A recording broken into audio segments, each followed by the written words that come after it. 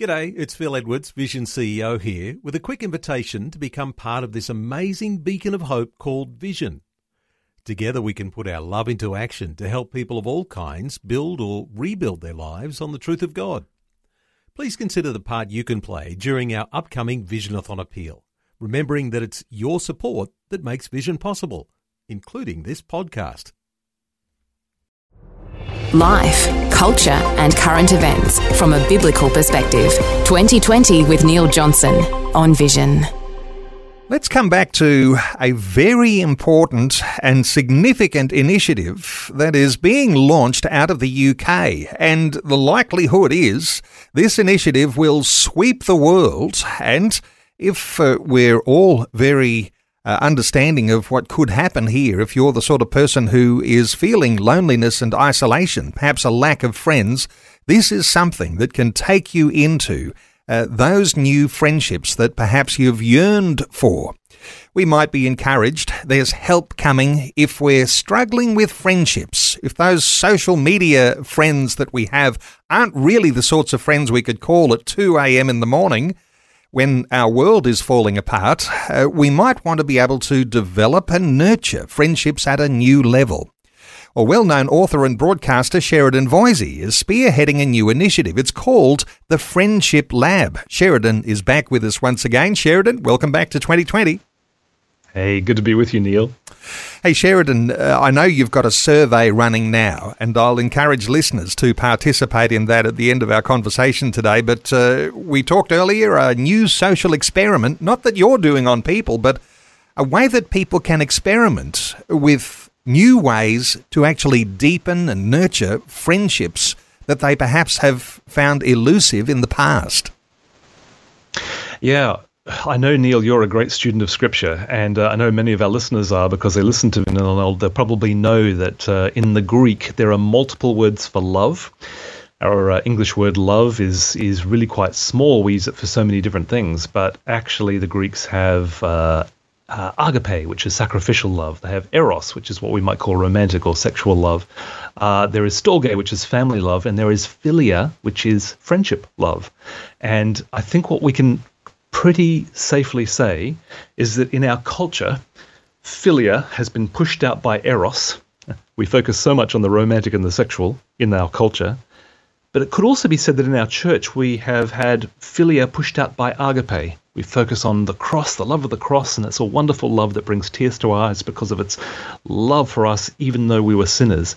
And yet the Bible also talks about philia, friendship. It's so important that we raise this very forgotten relationship up, especially at this time of loneliness in our world.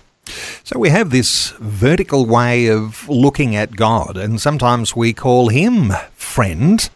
But the friends that we have horizontally, those friends in church life, those friends in our communities, we're not really connecting on the sort of level as that we perhaps could.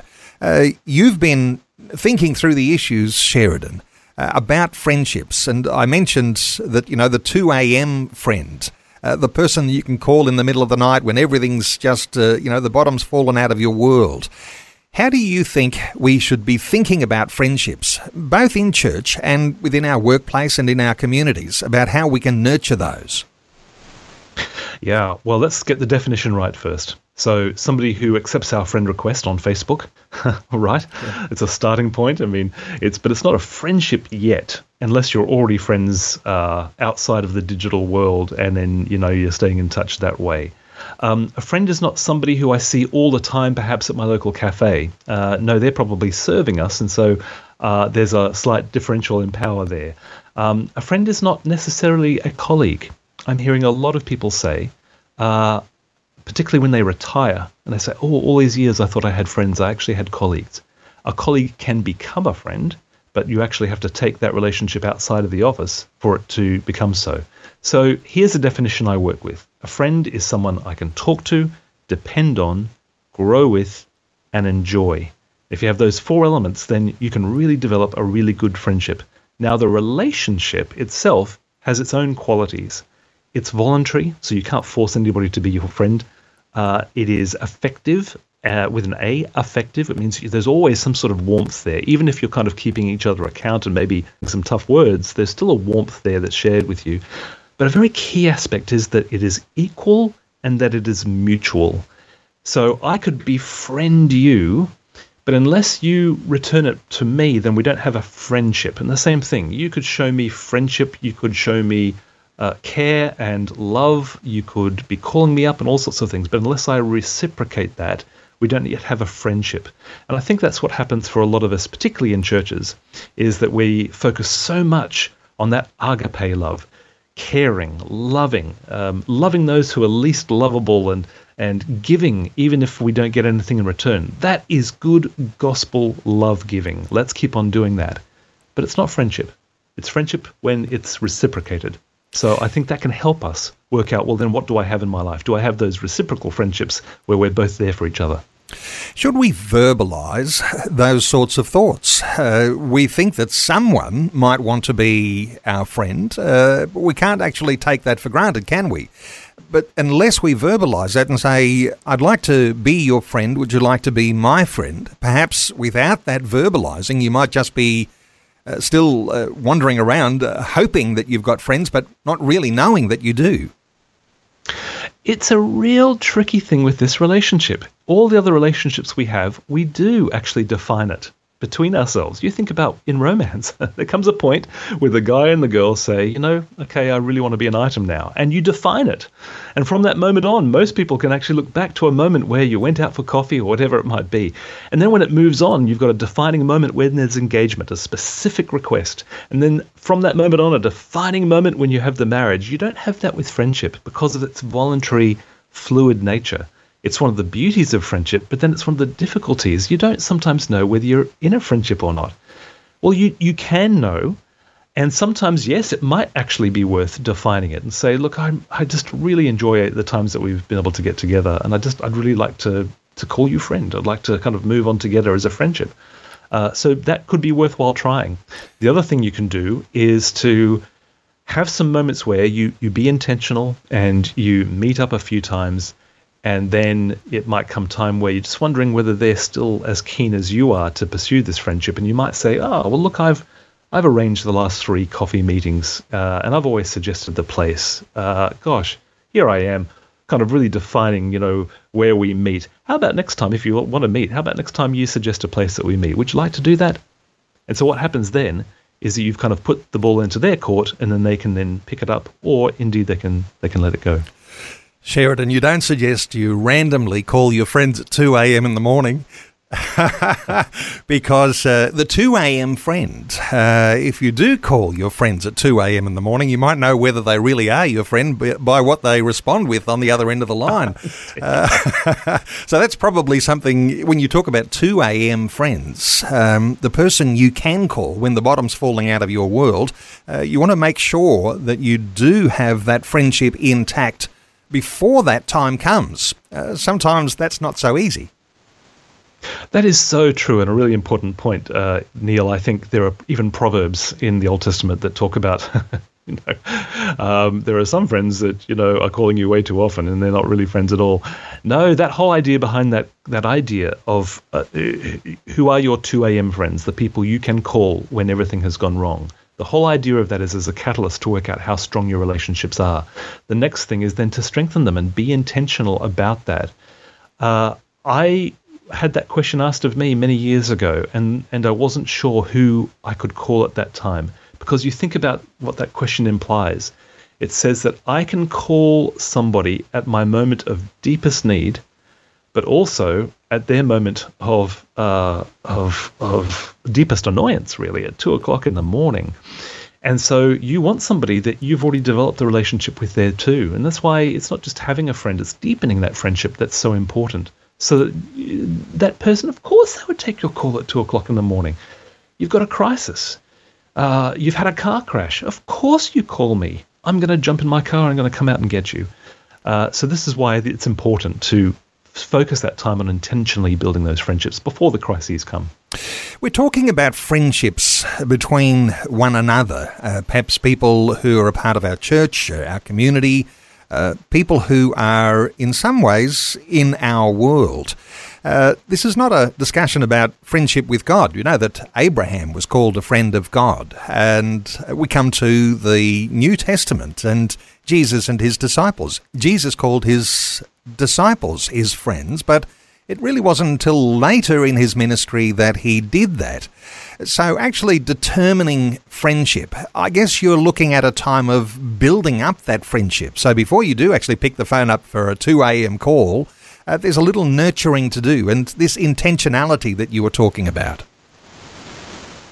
Yeah, it really is. And, speaking about some of the scriptural references of this, well, of course, the Greek word philia is used through the New Testament, and its related words, phileo and things like that. But when we look at Jesus' life, it's so interesting in terms of the kind of lens of friendship. Of course, in John 15, he said, I don't call you my servants, I call you my friends.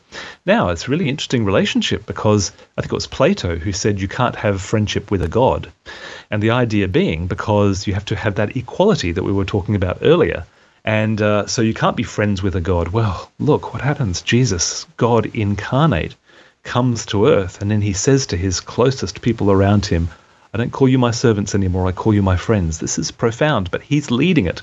We still worship him. There is still a difference in authority between us, but he brings us up into his relationships, which is profound. But another way we can do this is look at Jesus' own friendships. When you kind of think about Jesus' disciples, in a way you could say that they were his colleagues. They were his ministry colleagues. He called them up, he called them to a mission, and whether it be the 12 or whether it be the 72 disciples that he had around him, they were on mission together. What about Jesus' own relationships outside of that? Well, we have 3 very special friends in the siblings in Bethany, in John 11, Mary, Martha, and Lazarus. We don't think, and we're pretty sure they weren't part of the 72 disciples. They're not part of the 12. These are Jesus' friends, and we find 2 or 3 occasions where he is spending time with them. He probably went and stayed with them in Bethany when he was passing through town.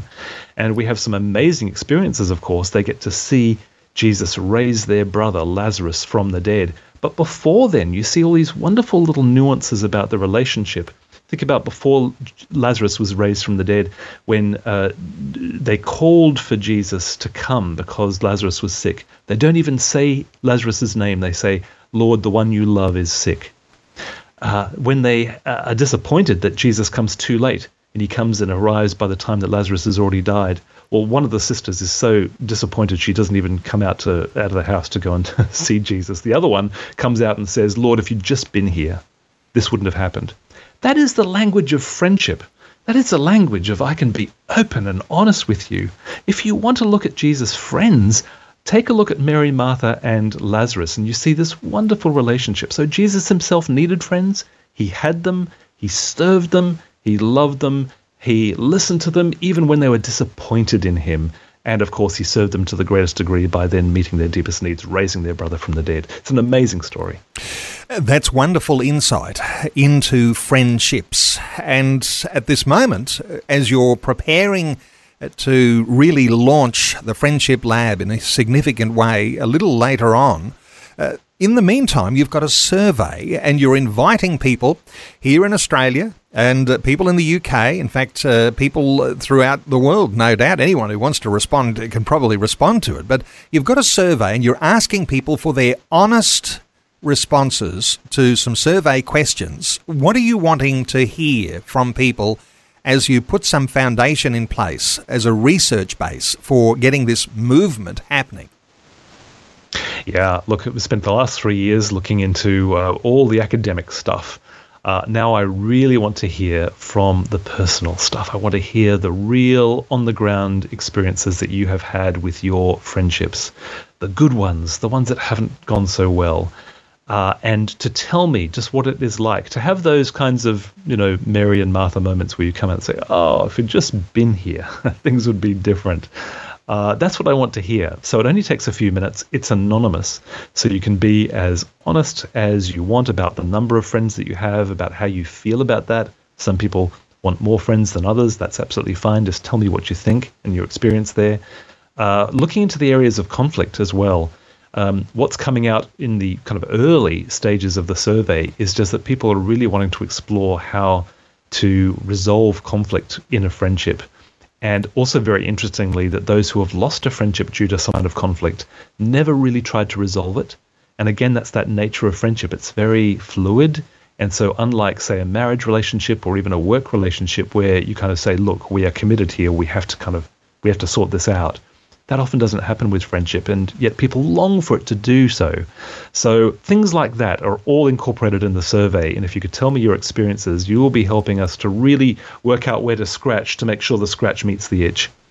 Well, the survey is not open endlessly. It'll come to a close very shortly. So while the survey is open, my encouragement to listeners to go to the friendshiplab.org website, and you can take that Friendship Lab survey. Your answers to the survey will remain anonymous. friendshiplab.org. Sheridan Voisey is spearheading this new initiative. It's grown from not just being a book that he'll write, but it's becoming a not-for-profit. It's becoming a movement that is likely to be taken up right around the world. Sheridan, thanks so much for sharing your thoughts, your heart, your insights with us once again today on 2020. Oh, thank you so much for the support, Neil. Really appreciate it. Thanks for taking time to listen to this audio on demand from Vision Christian Media. To find out more about us, go to vision.org.au.